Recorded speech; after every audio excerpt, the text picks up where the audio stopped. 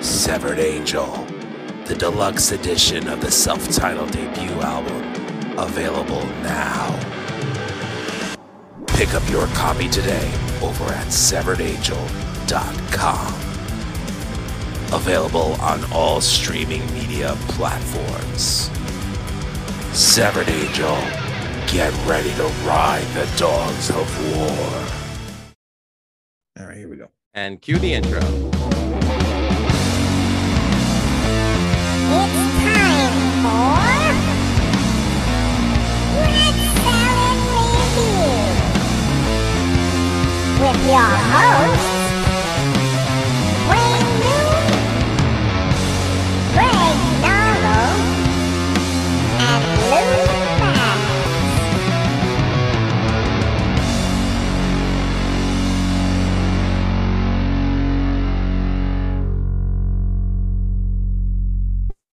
All right, welcome. Very disturbing intro. Go ahead, Wayne. Disturbing intro. But, today we are joined with on-air reporter and anchor for KFRC AM San Francisco, writer and co-producer of RKO's Presents the Beatles, writer for Dick Clark's weekly radio countdown. Now she works with television and film as a writer, producer, and casting director. We are joined by Laurie Kaye, who also has a new book out called Confessions of a Rock and Roll Name Dropper, My Life Leading Up to John Lennon's Last Interview. Hello, Laurie. Welcome to Welcome. Hello, how are you? Doing good. I was very looking forward to doing this interview. I listened to the podcast you did with Chris Jericho a couple of weeks ago, and I was like, we got to get her on because we're all Beatles fans and we all love John Lennon stuff. So I was really excited to hear somebody wrote a book, and then to find out you were the last one to interview John Lennon was, just blew my mind because I didn't know anybody who, had the last interview with him. So really cool to see that was you, and glad to have you on the show. Yes, thank you. This is a big honor and privilege. Yeah, Happy to be here. yeah, thank you, and welcome, James. I didn't know you were coming. Well, of course I'm going to come. I mean, obviously, this is an amazing story, and also someone who has spent time in the Bay Area like myself, where I was born at. So obviously it's a great time to come in here and do an interview. Very cool. All right, Laurie. So one day you're part of something like really special, interviewing John Lennon and Yoko Ono, and after they've been out of spotlight for like 5 years, and then the next day you're on the Today Show and you're talking about the death of John Lennon. What was it like being on the Today Show talking about something that just happened a few hours beforehand? It was horrifying, to be very honest, because not only was I just consumed by the tragedy, but also the fact that I'd been up all night. I hadn't slept in well over 30 hours probably. And so I was exhausted and I could barely concentrate at all on asking, answering the questions that they were asking me. It was really hard. And I'd been up all night working in the RKO Network New York office, and doing questions, being the interviewee instead of the interviewer. So it was sort of like a continuation of that, and it just made everything that much more difficult. Yeah, well, I was watching a little bit of it earlier before the interview, and I could see like you looked tired on that interview, and you just looked like you went through a lot, just in a few short hours. So I could only imagine.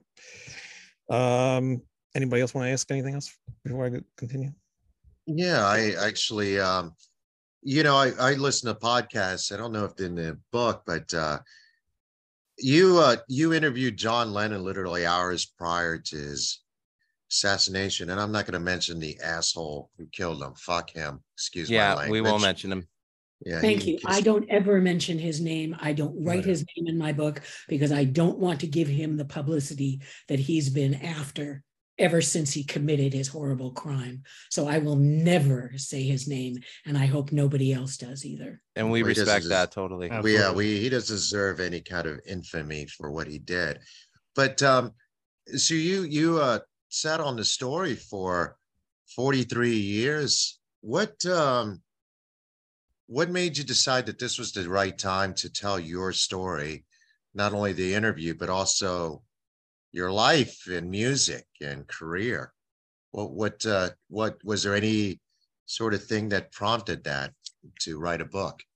Well, a number of things, actually. Everything from my mother's passing several years before to the pandemic, because once the pandemic hit, TV production came to a close practically. So I wasn't working all the time like I had been for years and years and years.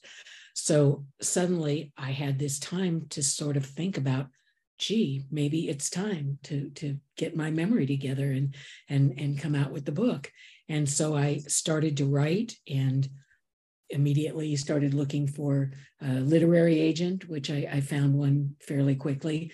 And then also within several months, this same agent told me, gee, Laurie, sorry, I can't deal with you anymore because publishers aren't looking for non-celebrity memoirs these days. There's so many coming out that it's just not something that they're wanting to publish. So I immediately had to start finding my own publisher all on my own. And it was hard. And I was still writing the book when all of a sudden TV production picked up again and I started working again. So that was the end of 2020, and 2021, I worked all year and then didn't start writing again and finishing it up and getting published till 2022. Wow. Wow. Did you, in the process of writing this book, do you feel you learned something about yourself or your life that you wouldn't have had insight into if you did not take this journey?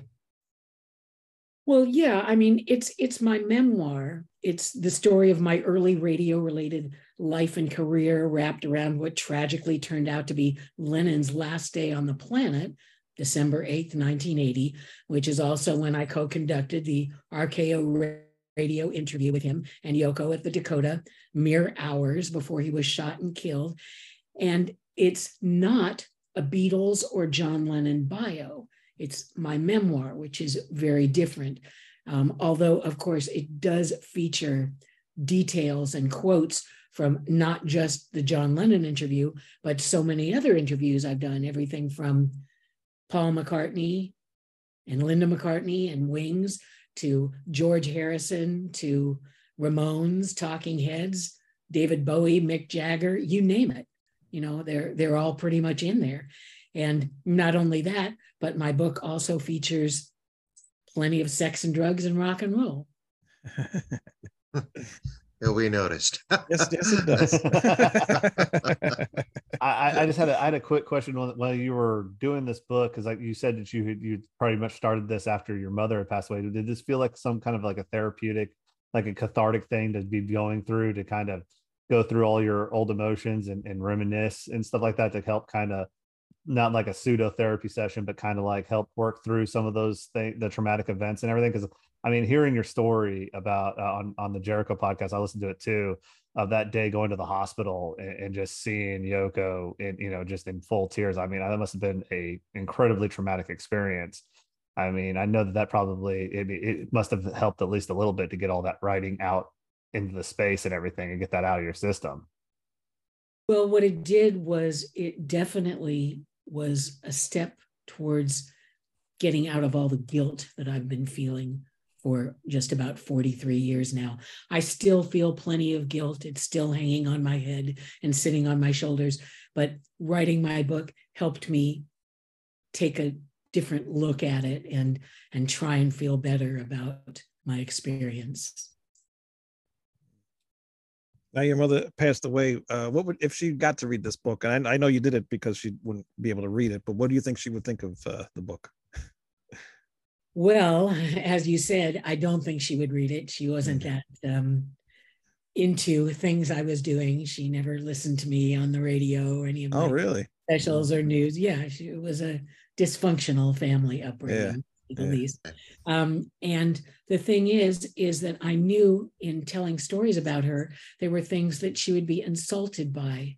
Even if she didn't read it, if somebody read it who knew her and told her, she would feel bad, and I didn't want to make her feel bad. So that was another reason that I waited so long to write the book. Yeah. And you got to reconcile with her? Like, how'd that go?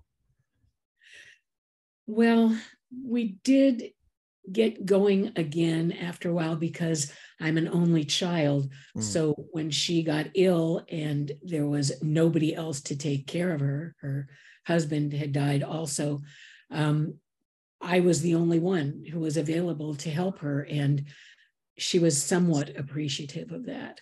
So that did help us get back together as a mother and daughter, and made me look at her and remember so many of the good things that I did love about her and care about her. And, you know, everything from what a beauty she had been to her sense of humor. So that helped. Yeah. Lou, you got something? Yeah. I love how you went into detail about the points in your life where music played a role in your upbringing, you know, from talking about being on the beach, hearing the Beach Boys, growing up with the Rolling Stones, growing up with the Beatles. We didn't have that experience when they were brand new, when they were, dare I say, I wouldn't even know who to compare them to nowadays who would be as impactful as the Beatles or the Rolling Stones. But you got to witness a period of history that most of us wish that we could have seen as it was happening. When you were in the thick of it, of all of that, did you feel like you were part of some great revolution in culture and arts, or were you always trying to keep it professional and say, no, this is my job, this is what I'm supposed to do, I have to cover this for the radio station or for whoever it is, and just continue and just follow that route? Well, I was very lucky because my mother and my grandparents were all into music while I was growing up. So they helped me realize how important it was, and very important in my life, even more important than it was in theirs. And it was something that they were all thrilled to have in their lives. My mother had been in love with Frank Sinatra since she was little, and my grandparents were into everything, you know, from Broadway musicals to Lawrence Welk to you name it, anything at the time that you know, turned them on. So it was something I grew up to get excited about. Listening to my transistor radio that my grandparents gave me was thrilling. I literally spent every night in bed with my earplugs in and the transistor radio on, listening to LA top 40 stations, KHJ, another RKO station, sister station of KFRC, where I worked later on. And then I also listened to KRLA. And it was thrilling because I basically was so excited to get to know disc jockeys, which I felt was going on, as well as musicians and songs, and learn all about music. And so by the time I actually got to the point where I could have my own records and go to live concerts, and that turned into eventually working in the music industry, it was beyond belief. It was nothing I ever expected that would happen, because I had no music related people to help me as I was growing up, thinking that I could get a job or get a career or anything. I had no contacts like that. I basically did it all on my own, and it was thrilling. For working in radio for so long, what do you think radio means now? Do you think it means the same like it used to back when you were in it, or is it completely different now? I wouldn't say completely different, but I will say somewhat different, bordering on very different, because people now are into listening to music on, you know, Amazon Music or whatever, Spotify or iTunes. Yeah, whatever Pandora, whatever they want to listen to. So they're not necessarily listening to radio as often as, not only as I did years ago, but as I still do. I can't get in my car without listening to the radio. It doesn't make sense not to listen to the radio. And that's funny because my husband always says, oh, let's listen to, you know, Amazon, or let's listen to Spotify. And I said, No, honey, you want to listen to the radio because you want to hear if a disc jockey says something. You want to hear if there's a news story coming up in between, because that's important to me anyway, as a former newscaster. So that's why I listen to the radio. Actually, we got a question here from Colin Madden. He says, thanks for doing this, Laurie. Have you ever read Madeline Baccaro's Yoko Ono book? Not only have I read it, I adore Madeline Baccaro, and she's an amazing writer. And when you get my book, you will see that on the back cover, Madeline Baccaro has reviewed it and given me an extremely complimentary comment. Yes, she's been very supportive and helpful, and I try to be the same for her. And, you like to stay friends with other writers, especially ones in the same field, and her book is great. Yeah, very cool. Cool. So you ran away from home. How scared were you, being on your own out there with without anybody, any family?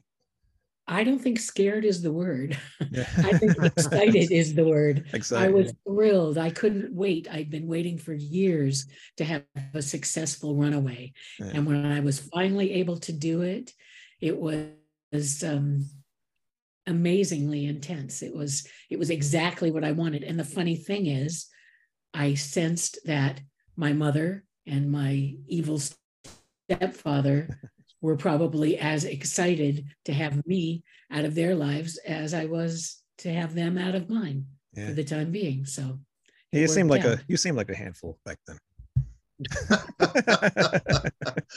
I was maybe slightly, Laurie. Oh. And then in the book too, you also revealed that you actually went to Bali. What was your time like in Bali? I mean, that's a huge move.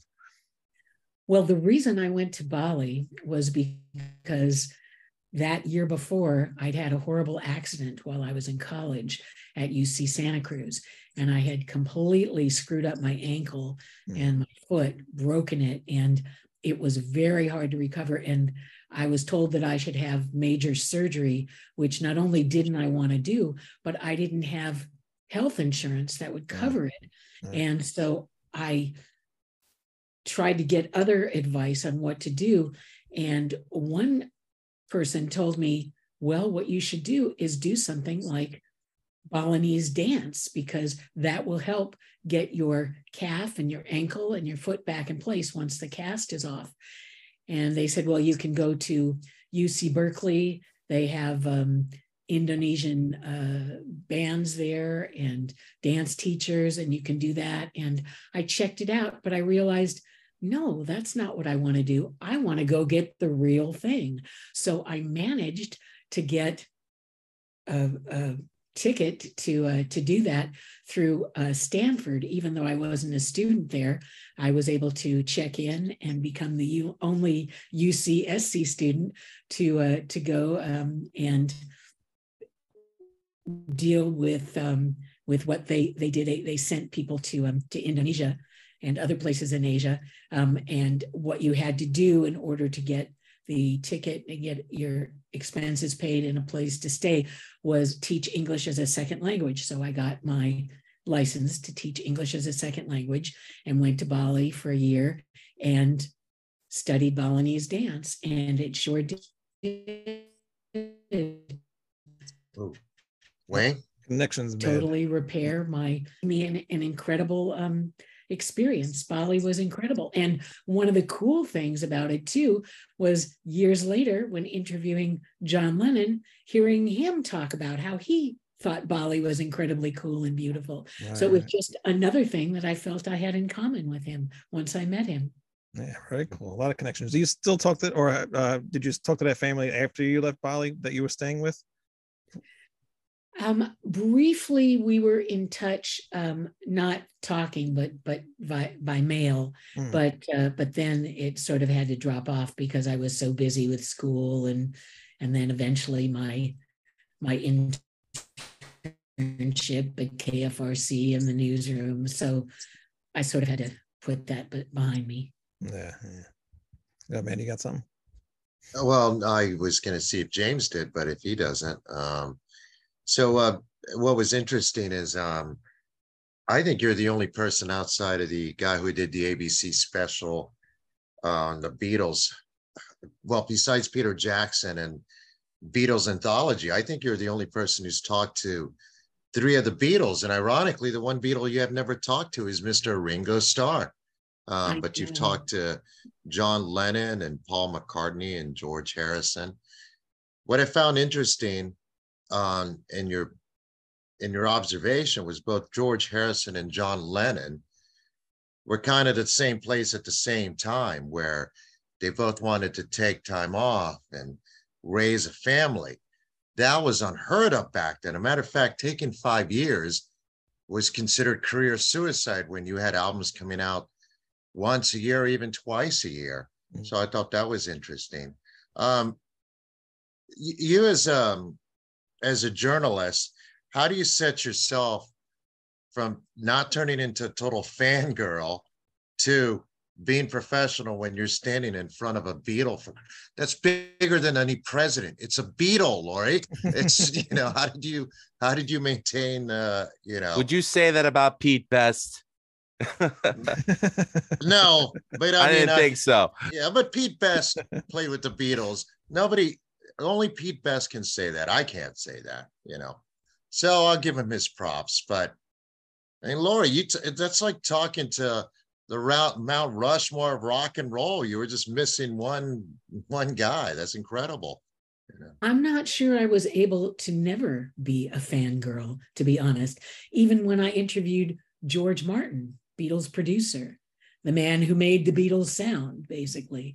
Yeah. And it was just always so exciting. I had plenty of questions to ask because as a reporter, newscaster, that was one thing I did all the time, is interviews and write down questions and come up with ones as I was talking. But it was always being a fan. There was never a time when I was not a fan. And I need to tell you that my interviews with John Lennon and Paul McCartney were with my RKO team of Dave Sholin, and he was the music director at KFRC when I was there, and Ron Hummel, who was our technical producer and an amazing guy as well. And then with John Lennon, we also had Bert Keane from Warner Brothers Geffen Records. So that was really exciting. But my interview with George Harrison was a solo interview, and that was extremely exciting. They were all extremely exciting. I can't, to be honest, think of one interview I've done that wasn't extremely exciting. They were all amazing. I love interviewing rock stars, and I love interviewing authors and news people and everything. I mean, because I'm into music and being on the radio, of course, musicians were my favorite, but it was all incredibly exciting for me. Colin wants to know. Go ahead. Colin wants to know if you still talk to Dave Sholin. Yes, constantly, and we have done a podcast together, and we email all the time. And he also left an incredibly complimentary comment on my book, which is on the back cover as well. So it was very exciting. All right, very good. Continue, Manny. I'm sorry. No, I was just saying that was very cool that you interviewed not only three Beatles, but also George Martin. I mean, that's, I don't even know what to say. I didn't ever interview him. I'm speechless, because there's no band, I love the Rolling Stones.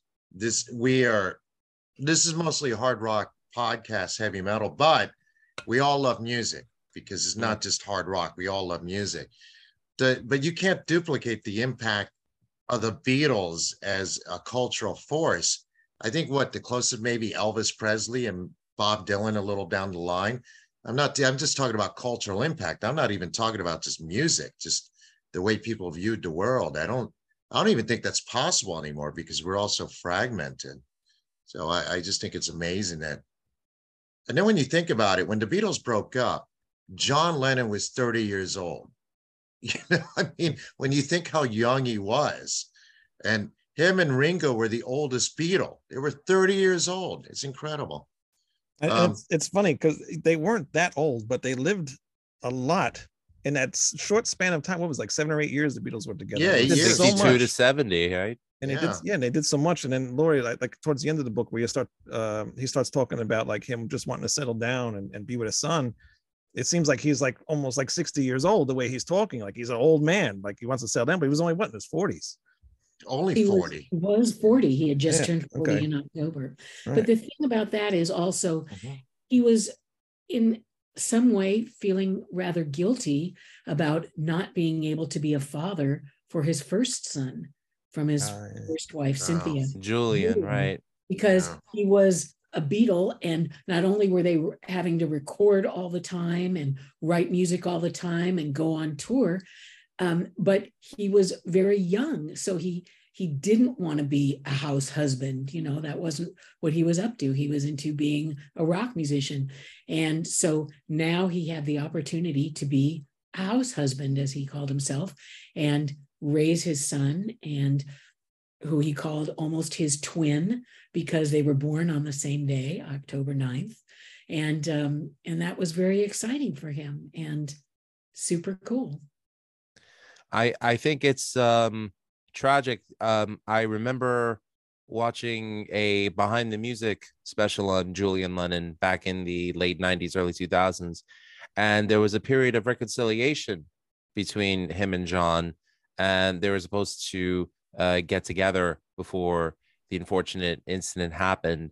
I have to admit, being born in 1980, a month and a half before the incident occurred, my first experience to any Lennon was Julian, watching his music video for Much Too Late on a UHF channel here in New York where I was born and raised in Queens. Not realizing that he was a son of a Beatle. Like I had heard of the Beatles, but I never heard the Beatles. And I have to thank my high school music teacher for really getting me into the Beatles and just seeing what great songs that they had, great melodic passages.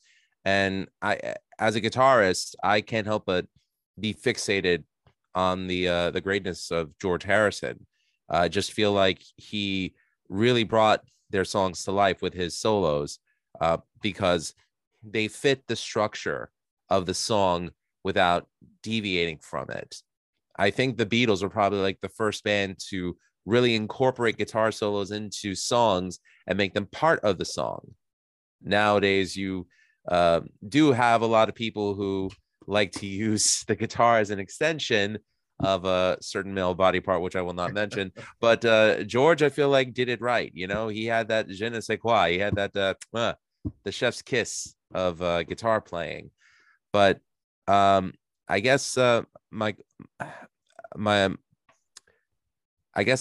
question that I want to ask is with and sorry, this is kind of this is a bit difficult to ask. I'm sorry. Knowing that the impact of the incident and people were still talking about this even 10 years after it happened, because I do recall there being a 10-year anniversary of the event in New York City, which was headlined by some of the major pop stars. And the impact is still felt today, 43 years later. What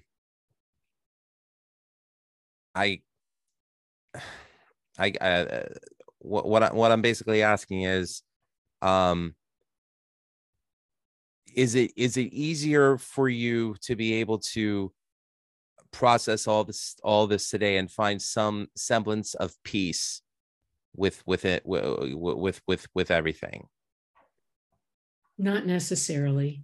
Well, the thing is I did end up moving to New York 5 years following John Lennon's assassination. And it was very difficult for me. I couldn't go to the neighborhood at all. It was just too tragic and just made me feel so horrible. So I pretty much stayed all on the other side of the city. And I still, even, years later, going back to visit, feel somewhat the same way. It just still takes me back to what I consider, even 43 years later, to be both the best and worst day of my life. And I don't know that that's ever going to change. Trying to move the subject, move it to a different subject. That's really heavy. I just wanted to try to make it a little bit lighter. I was reading, the people in the news department during your time there. Did you have any good Renelle Brooks Moon things? Because I know I'm a huge Giants fan, so I hear her voice all the time listening to the AT&T Park. Her announce the players' names. Do you have any good stories about her? No. I'm sorry. What? Renelle Brooks, the announcer, for the public address announcer for the Giants, the San Francisco Giants. I honestly don't remember, because, to be very honest, I wasn't someone who did a lot of sports stories. There was a reporter who pretty much concentrated on all the sports. And although I did go to some baseball games, that wasn't my thing. It's more the music-related reporter. Thanks for bringing the show down, James. Man, you got thanks, Wayne. All right, never mind. All right, I'll find all these. Bye, guys. Who's trying to make it lighthearted? Sorry, I went too deep. Yeah, Wayne. Yeah. So, no, first of all, again, thank you for coming on. It's such an interesting story. If you were to write that down on paper and give it to a screenwriter, they'd probably reject it because they wouldn't believe it. Not now, they're on strike. Well, that too, but and it's funny listening to John Lennon's music. It occurred to me, I was reading your book. When I was younger, I didn't totally get it. I didn't have a lot of life experience, and a lot of his solo work was so introspective, so personal. Even on Double Fantasy, Woman, which is a love song toward Yoko, Watching the Wheels, where he's talking about watching, just taking a step back and, letting the fame go. And, did the John Lennon that you met, was he as introspective as his music was at that time? How did you find the John Lennon you met? What did you, as a human being, what did you think of him? Forget the artist, just as a man. The John Lennon I met 40 years ago was incredibly intelligent, funny, and determined, along with his wife, Yoko Ono, to improve the relationships between men and women going forward. Because as he saw it, the 70s had been pretty horrible. That was his bad time when he had what they called his lost weekend in LA, away from Yoko. And so here he was back with her now, and they wanted to do everything that they had done, show other couples how to have a dialogue between them, how to improve their relationship. And even though he wasn't ready to say, oh yeah, we have a perfect relationship, he was still ready to show, along with Yoko, couples how they could improve their own relationship by improving their dialogue. And that's how Double Fantasy was basically put together. When John would come up with his song and sing it to Yoko, and then she, a couple hours later, would come up with one that it prompted her to do and sing to him, and they would go back and forth like that. And that's how the incredible songs came out. And they each had favorites that each other had written. It was great. James, it seems like to be a call and response between, you're right, and looking at the album, especially when you take a fresh look at it, you have a John Lennon song, Woman, and then she'll respond.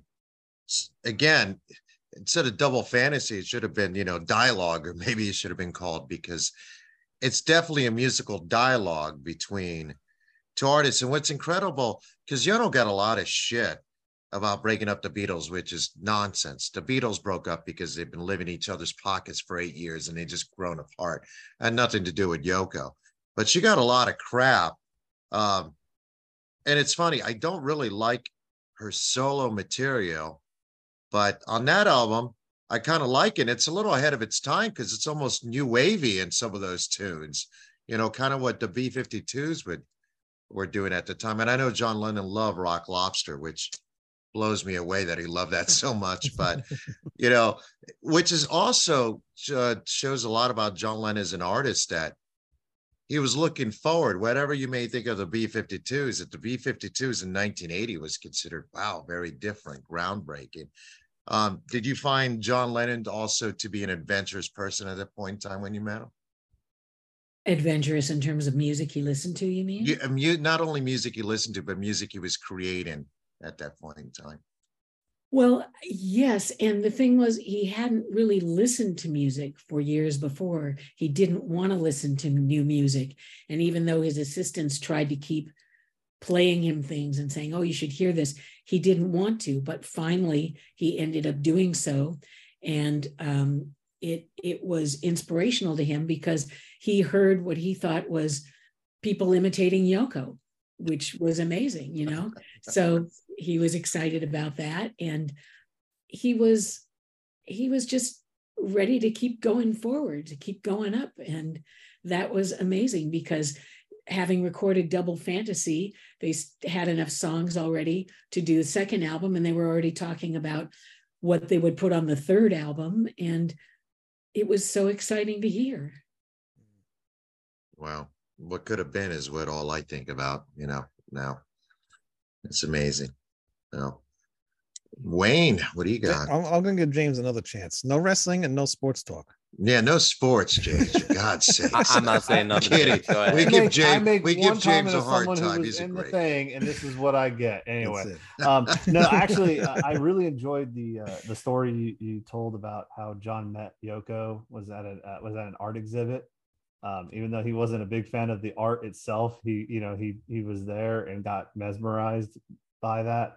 I always think that's a very it shows how he was as a character, that he was compassionate and almost like, even if it wasn't his thing, he was still out there to experience it because maybe he'd catch an inspiration, or it would trigger something else in his life that he would enjoy. So any let's see what the best way to put this. Thanks for putting me on the spot, Wayne. Wasn't ready for a question, but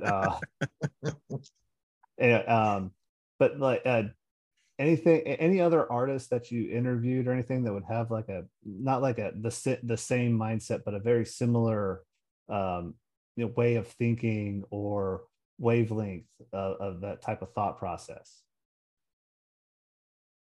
I'm not sure I really understand your question. Like that had like that adventurous, like kind of like had that adventurous but like kind spirit that John Lennon had. Well, I always found good things about the people I interviewed, and everyone from Paul McCartney to George Harrison told similar stories with John, for example, about their interest in Elvis Presley and rock and roll friends that they had who'd passed away. So that was very inspirational to me.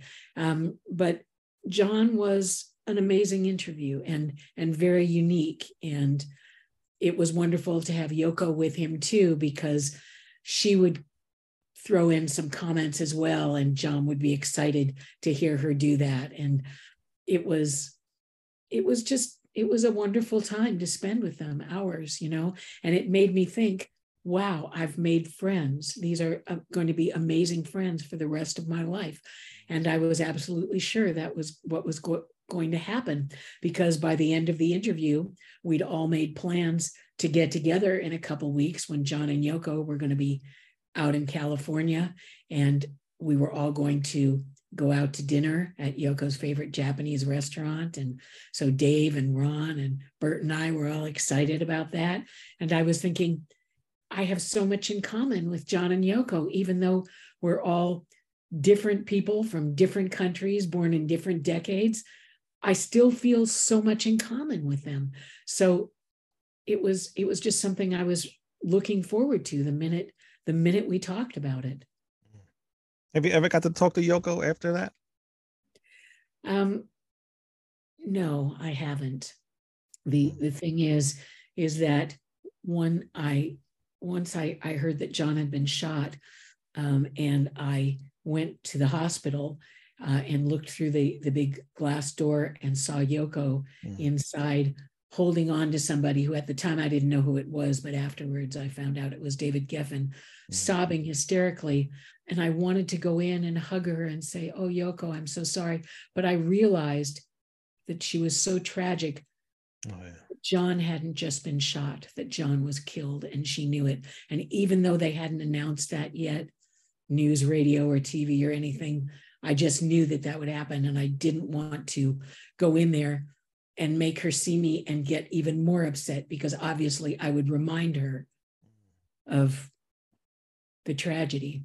Right. So instead, I went outside and called my former news director, who is now the head of the RKO radio network headquarters in New York, and told her what was going on. And she said, "Get up here immediately." And I went there, and that's where I worked all night, basically being the interviewee for newspapers and radio, all over the country, all over the world. And then on the next morning on the Today Show. And that was how that day ended for me. Yeah, wow. Well, James, this is how you lighten the mood up a little bit. Two of my favorite stories in the book, a funny thing, one with Jerry Garcia and one with the Ramones. Tell the Jerry Garcia story, because I think that's very funny. And the way you describe him coming up to you. Well, I describe it quite clearly in my book. Yeah. What happened was... Buy the book. Yeah. Thank you. I was super excited because, wow, I was all set to go see Iggy Pop. And I loved Iggy Pop. And because I was a huge David Bowie fan back then, this was in 1977, and I was a huge Iggy Pop fan as well. So I got to the club, which was Bill Graham's Old Waldorf in San Francisco. And my date and I were there. We were so excited. And of course, I'd read and heard so many things about Iggy Pop in concert that sometimes he, basically, I don't want to say anything bad, but say it. This is the place where you can say that. You don't watch this show. in public, in front of the audience, and and then also did things like cut himself and bled and throw things at the audience. And so I was super excited to see what, this amazing punk was going to be doing at his show. And I was so excited, and I was right in front with my date, and we were all excited, and Iggy was singing, and all of a sudden, this weird, creepy old guy came up to me and was asking me, What's this? What are you here for? Why do you like punk? What's it got to do? And I looked at him thinking, who the hell are you? Leave me alone. And he kept bugging me, and it just kept bothering me more and more. And I gave him a dirty look, and he said, "Well, if you really like punk, I can take you backstage afterwards and you can meet Iggy Pop." And I looked at him and said, "Yeah, who are you? Somebody's grandfather?" Oh, jeez. Ridiculous. And he looked at me kind of sad, and all of a sudden my date looked at me and said, "Laurie, don't you know who that guy is?" And I said, "No, he's just some creepy guy trying to, get on top of me and deal with me." And he said, "No, look at his hand." And I looked at his hand, and all I saw was one of his fingers was all screwed up. And it didn't mean anything to me. And my date said, "Laurie, that's Jerry Garcia from the Grateful Dead."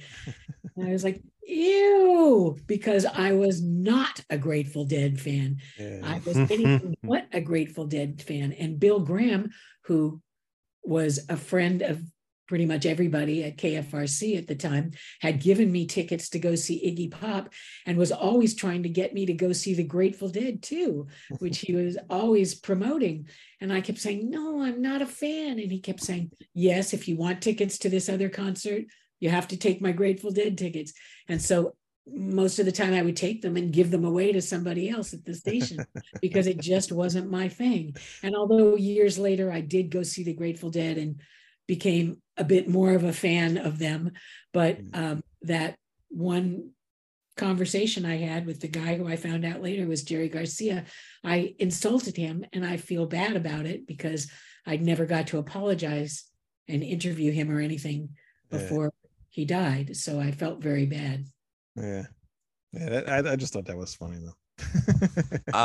I think it's really cool that you mentioned Bill Graham. I mean, that's a name that's synonymous with rock concerts throughout especially the 70s and 80s, all the bands that he had booked on bills in California, from everyone from like you said, the Grateful Dead to Santana to Journey to Metallica. I mean, you don't have a concert promoter around nowadays with that kind of prestige like Bill Graham. I mean, you have Live Nation and Ticketmaster. That's it. I mean, they've pretty much monopolized the entire concert arena.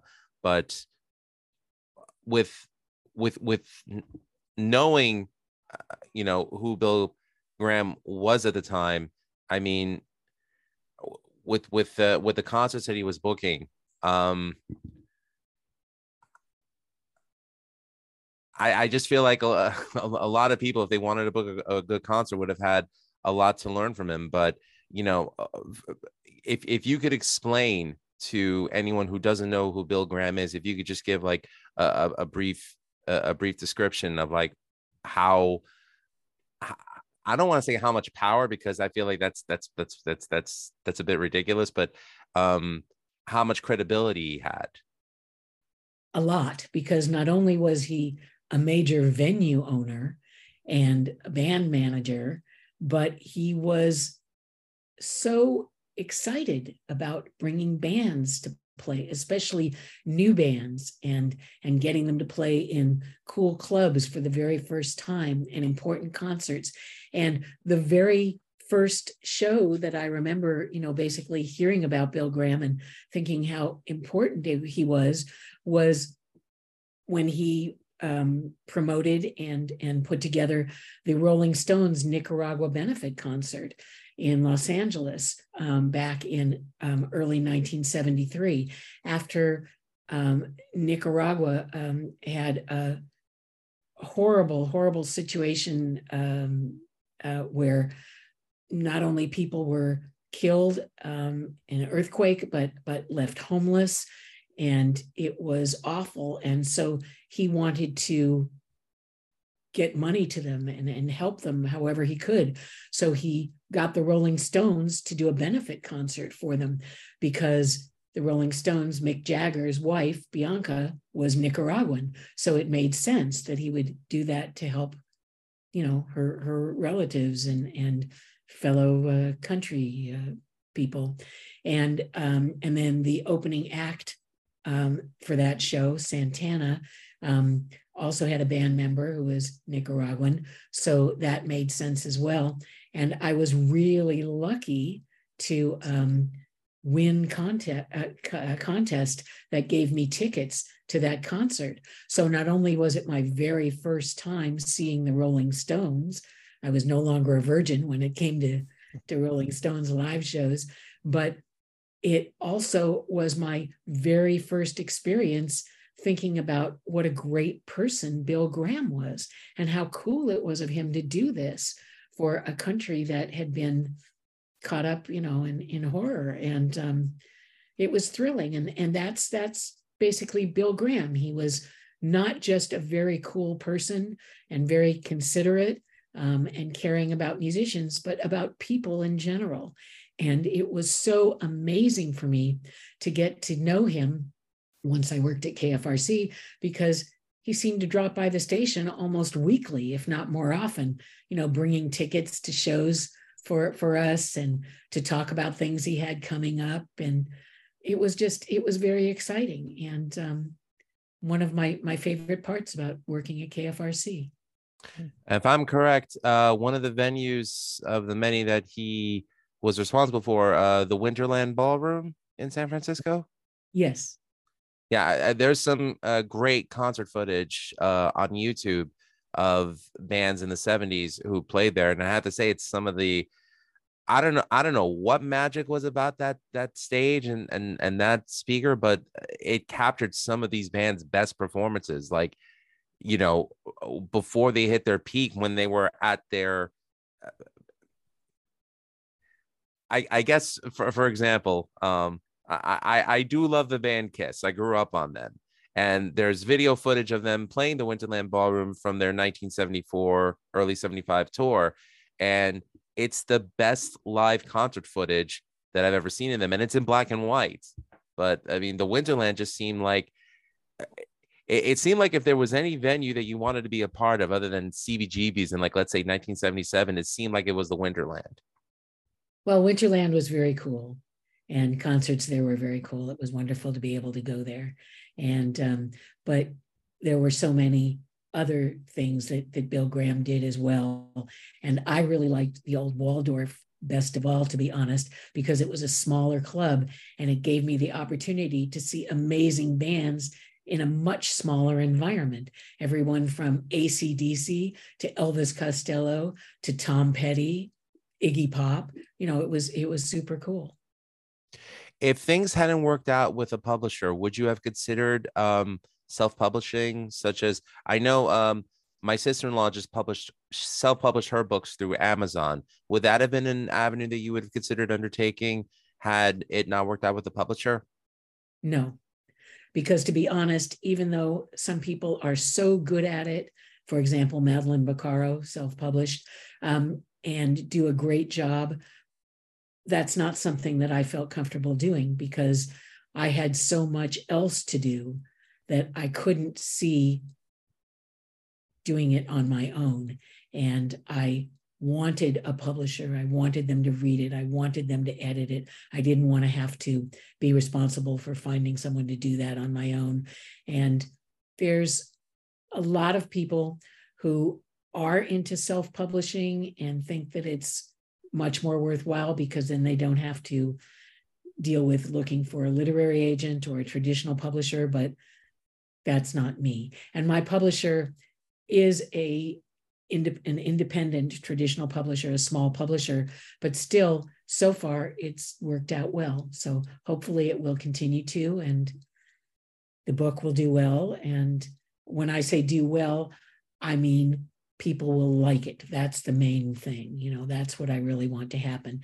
And I'm very lucky because I've already won a Writer's Digest award for my book in their memoir category.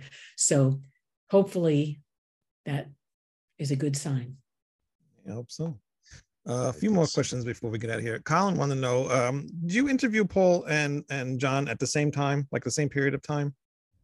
Not really. Paul McCartney and Linda and their latest lineup of Wings, our RKO team went to London to interview in June of '79. Okay. And that was about 6 months after I had interviewed George Harrison.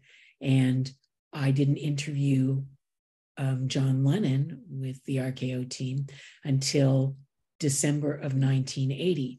So that was about a year and a half later. Okay. Yeah, because he wanted you to compare like the contrasts from where they were in their lives at that point. But well, they had children, they had wives that they were in love with. They had a way, all of them, of looking back on the loss of Elvis Presley and other friends of theirs who'd passed away, musicians, everyone from Jimi Hendrix to Keith Moon, you know, it made them quite sad. And it was wonderful to talk to all of them, you know, over that 2-year period. So yes, I guess in a way it was all sort of within the same era, but not, within a week of each other. Right. And just to let you know, he actually pre-ordered your book on Kindle just now. Oh, well, thank you. Thanks, Colin. You rock. No, Colin's a great guy. Yeah, Well, since these are your memoirs, let me talk about you for a minute. So, how old were you when you first got into music, would you say? 3. 3? So that young? Yeah.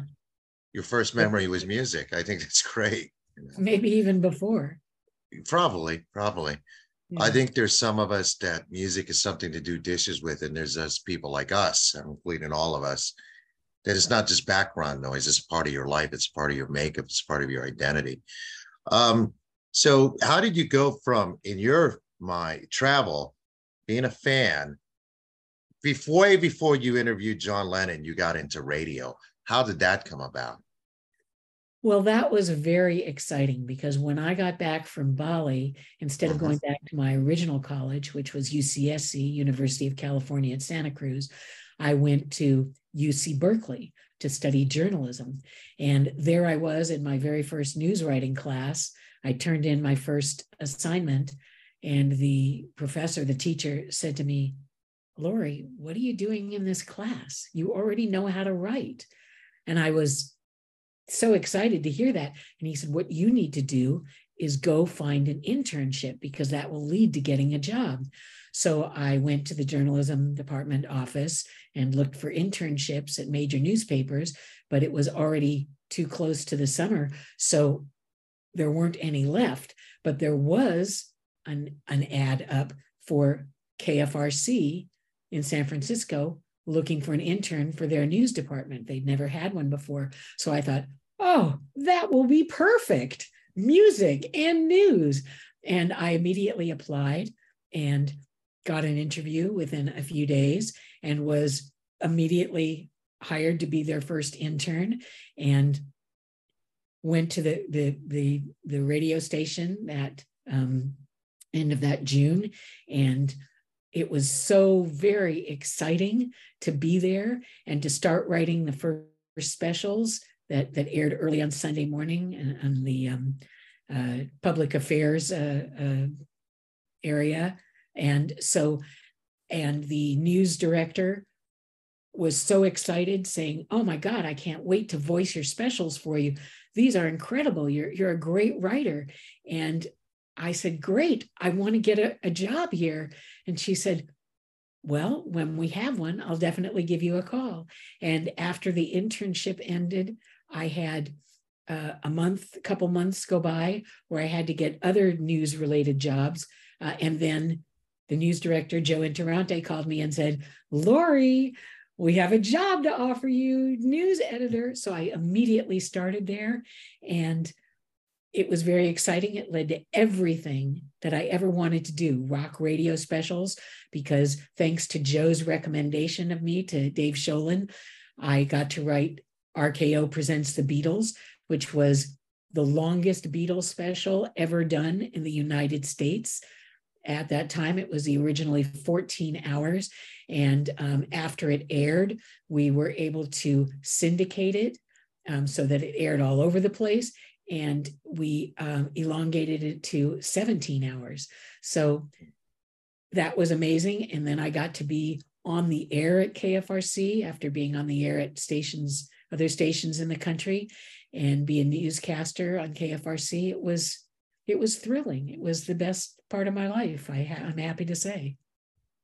Can anybody hear that Beatles broadcast anywhere, or is that gone? Well, I don't know that it's around anymore, to be honest, because RKO isn't in business anymore. Right. Yeah. So it might be illegally in part on things like YouTube, but it's not being released as far as I know. I'm sure some Beatles fanatic has it on bootleg, but Wayne asked a question I was going to ask. And I guess before we part, I heard that I didn't realize this till the Jericho interview. Did I understand right that the full John Lennon interview has never been fully released in any format, print, or audio or anything like that. Is that accurate? Never legally released. Yes. RKO Radio Network had me write the special just a couple days after Lennon was assassinated. And that aired 6 days after John was killed on Sunday, December 14th. It's called John Lennon, The Man, the Memory was the name I gave it. And Dave Stolen voiced it. And Ron Hummel produced it, put in the interview bites and music and everything. But it didn't have the full interview. It was a 3-hour special, but I had done a lot of research and a lot of writing and a lot of dedication to Yoko and Sean, of course. And the full interview itself has never been released. It is, as I said, illegally posted on various. I really want to commend you on your professionalism for being able to do that so soon after the tragedy, because having only met you, for this recording, for this live episode of Rat's Hot Review, that's not easy. The grieving that you must have gone through while you were doing that, for your radio station, and possibly having to hold that in while you're doing that. I I had been recently through a state of grieving myself, which is why talking to you about this subject is hitting home for me. But I really just wanted to give you a kudos and recognize your professionalism for going through with this. So. Well, thank you. Not with our interviewing you. I mean, with you doing your job. Yeah, we're sorry you came on our show. Yeah, we feel bad you came. No, we're kidding. But just wanted to say that. Also, you mentioned before that you still love to listen to the radio. Who are some of the artists of today that you like? Well, if I can be honest, I listen to classic rock radio. Nothing wrong with that. There are some bands that I really like these days. One of them is Dirty Honey. They get played a lot, and here in LA on KLOS. And another band that I like that isn't played so much on the radio, the Alalas, I like a lot. But to be honest, I'm more of a classic radio fan.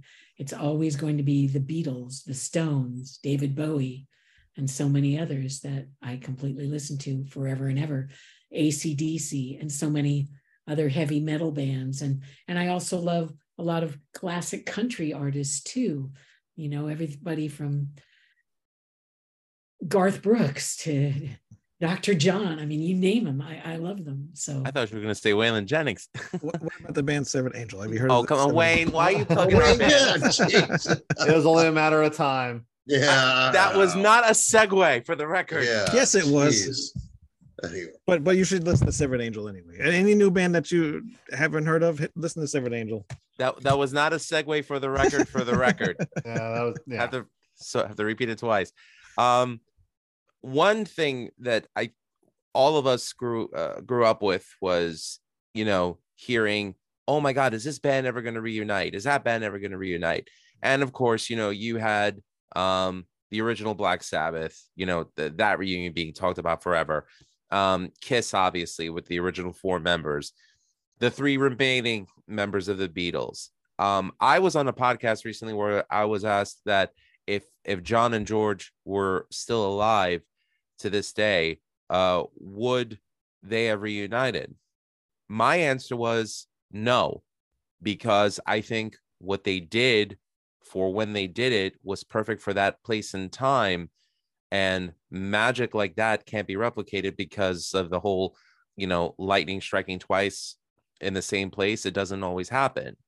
But and I'm not, and I'm somebody who believes in musical mitosis. I think that if something breaks up, if a band breaks up and the members break off into doing their own thing, then they create their own kind of greatness. Obviously, it happened with Ringo, it happened with George, and it happened with John, and it happened with Paul McCartney and Wings.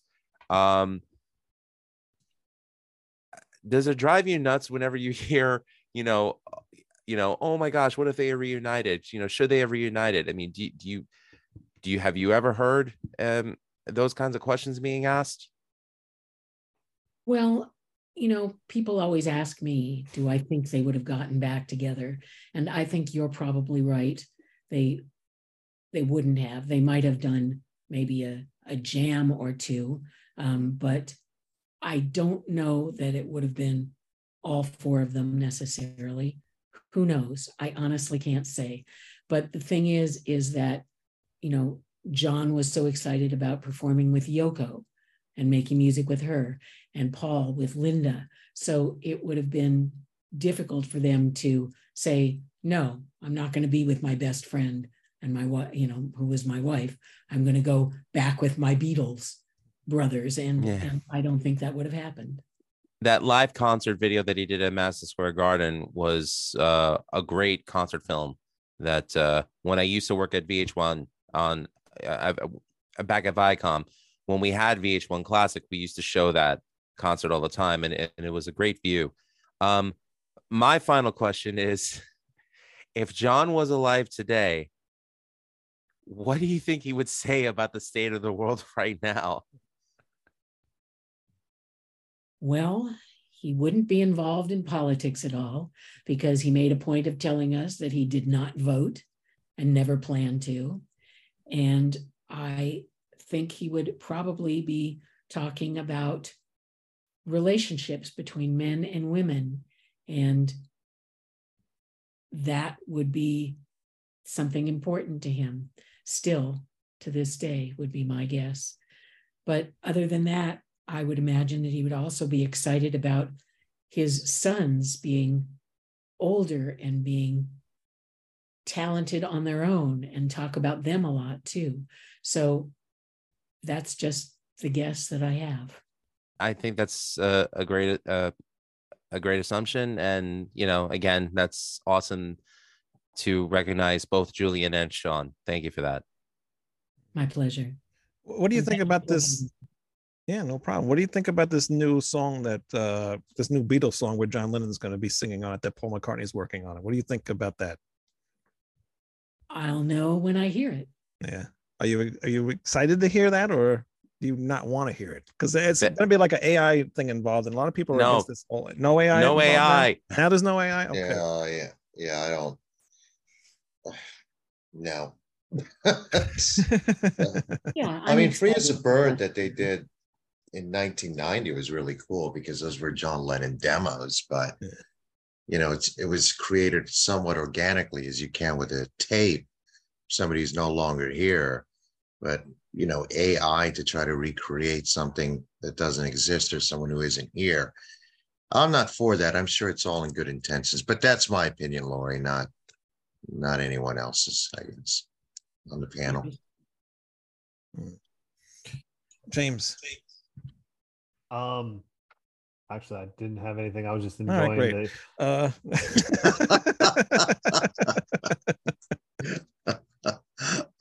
take it. So you're done.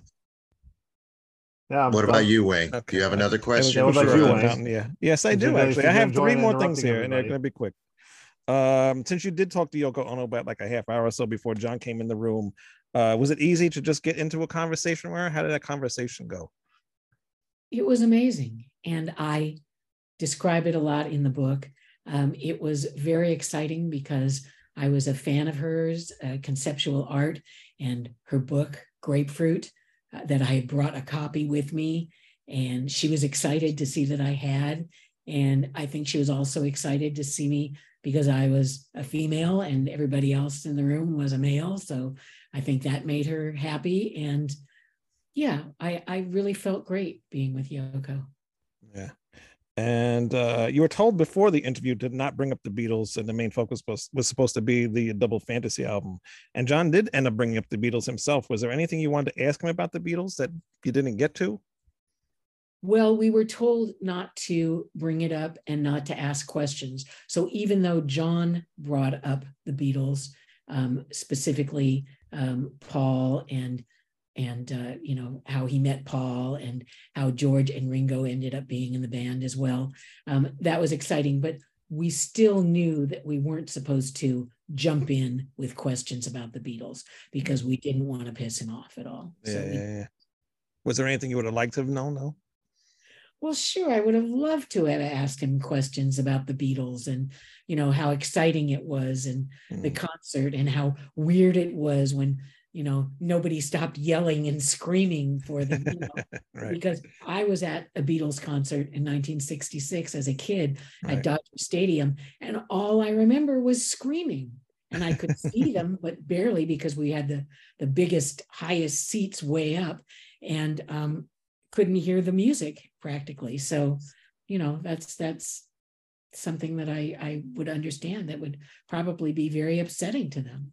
Yeah. It's funny you mentioned that because my mother-in-law saw the Beatles when they played at Shea Stadium, and she said all she could hear was the roar of the crowd over the instruments. She could barely hear anything else. She saw them, but when you have however many people Shea Stadium filled, it's no longer there anymore, over, you know, the four lads from Liverpool. Yeah, I mean, that would probably be annoying because you want to hear them play, but, you know, it's to be there in the middle of the rush of these screaming fans must have been crazy. It was, and that's why I was so excited as, you know, I could go see Hard Day's Night and Help, the two Beatles movie. I was so excited to think, oh, wow, I'm going to get to see them and hear the music, except that, crazy enough, in the theaters, all the teenage girls that were there were screaming too. So That's hilarious. Yeah. That's how popular they were. You should have thrown your popcorn at them and go, be quiet. They would have. I think 300 Beatle girls would have killed the one Beatle girl. I'm glad you didn't. We could have taken them on. No, just kidding. No. Yoko Ono gets a lot of hate for people saying that she broke up the Beatles. I don't think that's the case of it. What do you think? Yeah, I think that's bullshit. Nope, sorry. No, she didn't break up the Beatles. Not at all. And even though, as I say in my book, 99.9% of the Beatles fans at the time looked at her and said, oh yeah, Yoko Ono broke up the Beatles. That's not what happened. That's not the case at all. Yeah, I don't think so either. Well, I think a lot of it is like tall tales that have been told through time from, you know, the group that grew up with them to the ones after who didn't. So it almost seems like Yoko would be the obvious scapegoat. But I mean, look, you kind of saw, if you saw the Let It Be film, you saw it themselves. You saw it for yourself that they were just past that point. You know, it had to have broken up for their relationships as friends to have succeeded. Yeah, I'm ready to, you know, break. No, just kidding, Wayne. well, I wanted to thank you, Laurie, for telling the story. I'm Colombian, Puerto Rican, so rock music wasn't a big thing at my house. Not that my parents had anything against it, just culturally not something they listened to. And I remember when John Lennon was murdered, I was 10 years old. I didn't really know who John Lennon was, and I had a passing of the Beatles. It was just a year before I got into music. I remember my mom being very sad about it. And my mother didn't listen to John Lennon. So that was the impact that he had, you know, just as a human being. But someone like my mother didn't own a single John Lennon album in her life, you know, or listen to the Beatles other than when, you know, walking down the street in the Bronx, if they were on, you know, that his murder, and I'm going to call it a murder because that's what it was, and, you know, affected her. Also, I just wanted to thank you for sharing your personal story, not just to your interview with John Lennon, your experience with the Beatles and other musicians, just the fact that you shared your story. So thank you for your time and for sharing it. Yeah. Well, thank you very much. And I hope you enjoyed the book. I loved it. I listened. Well, actually, read it. Well, I listened to it because I have an app that reads the PDF file. So I listened to it at work, and I actually listened to it twice. So it's a very good book, and it's a very entertaining book as well. Well, Laurie, I'm going to order it for a physical copy because I'm one of those people who have to hold it, just like your library back there. I have to hold it in my hands. I'll put it in my Beatles collection. So I'm going to read it carefully. This time I read it, but I didn't read it as carefully as I normally would, so I'm going to take the time to actually read it. And I'll probably have more questions for you one of these days after I reread it. Where can we get the book, Laurie? Well, you can get it everywhere from my publisher's website to Amazon to the website of almost all the bookstores in the country now. And then on December 8th, the official release date, you can hopefully go to all the bookstores that you like and get it in person if that's what you like. And I will be doing book launch and signing events. The one that I already have scheduled is December 8th, the 43rd anniversary day, here in Los Angeles at an incredible store on the Sunset Strip called Book Soup. And so that Friday night at 7 p.m., I'll be doing a book launch and signing event. And then hopefully shortly after, be traveling around the country and doing them in many other cities as well. And I should also say that what I'm currently doing right now is recording the audiobook version of Confessions of a Rock and Roll Name Dropper, my life leading up to John Lennon's last interview, which is pretty exciting, pretty difficult, but I'm having fun in the recording studio doing it. Very Well, cool. hopefully you come to New York, Long Island. I know there's a bookstore that does book signings and out in Huntington, and I'd love to come. Sorry, that bookstore is gone. It reopened. Oh, it did, in a different location. Oh, all right, cool. And if you do come this way, we'd love. I know Wayne and I would love to come meet you in person. It closed like 4 years ago, and it reopened after the pandemic in a new location. All right, Wayne, cool. read a book. Well, awesome. That's great to hear. And if any of you have any suggestions about bookstores or venues, please email me, let me know, and I will try and contact them. All right. I'm more than happy to. Yeah. Three Birds in Tampa, Florida. You'll love it. It's an indie store. It's, and you'll love it. And I believe Kerouac sometimes hung out there before it became that. So it's right up your alley. You dig it. So. Great. And I will also be in Florida early next year, the Beatles Beach Fest. So, all right, cool. That's something that anybody will be attending. Hopefully, I'll be able to meet you. Very cool. Right. Sounds good. Well, thank you, Laurie. Thank you very much for coming on the show. My pleasure, and thank you very much for having me. Yeah, our pleasure. Thank you. All the luck to you with the book and everything, and hopefully it sells good, and hopefully people really like it. What do you want people to take from this book? I mean, because it's a really good book. I want them to know my story and to know how when you go from a difficult childhood upbringing to have success and have an exciting life, that it's possible, and that it's something that a lot of people get to do. And I'm excited to be able to write about it. Very cool. All right. Again, thank you very much, Laurie. And thank you everybody for watching. Please hit subscribe, ratsaladreview.com. Go order Laurie's book, Confessions of a Rock and Roll Name Dropper. Links in the description. Links, yeah, they will not right this second, but they will be there. So, but they'll be there, and go order that book, hit subscribe, and we will see you guys next week. Bye-bye. Demone.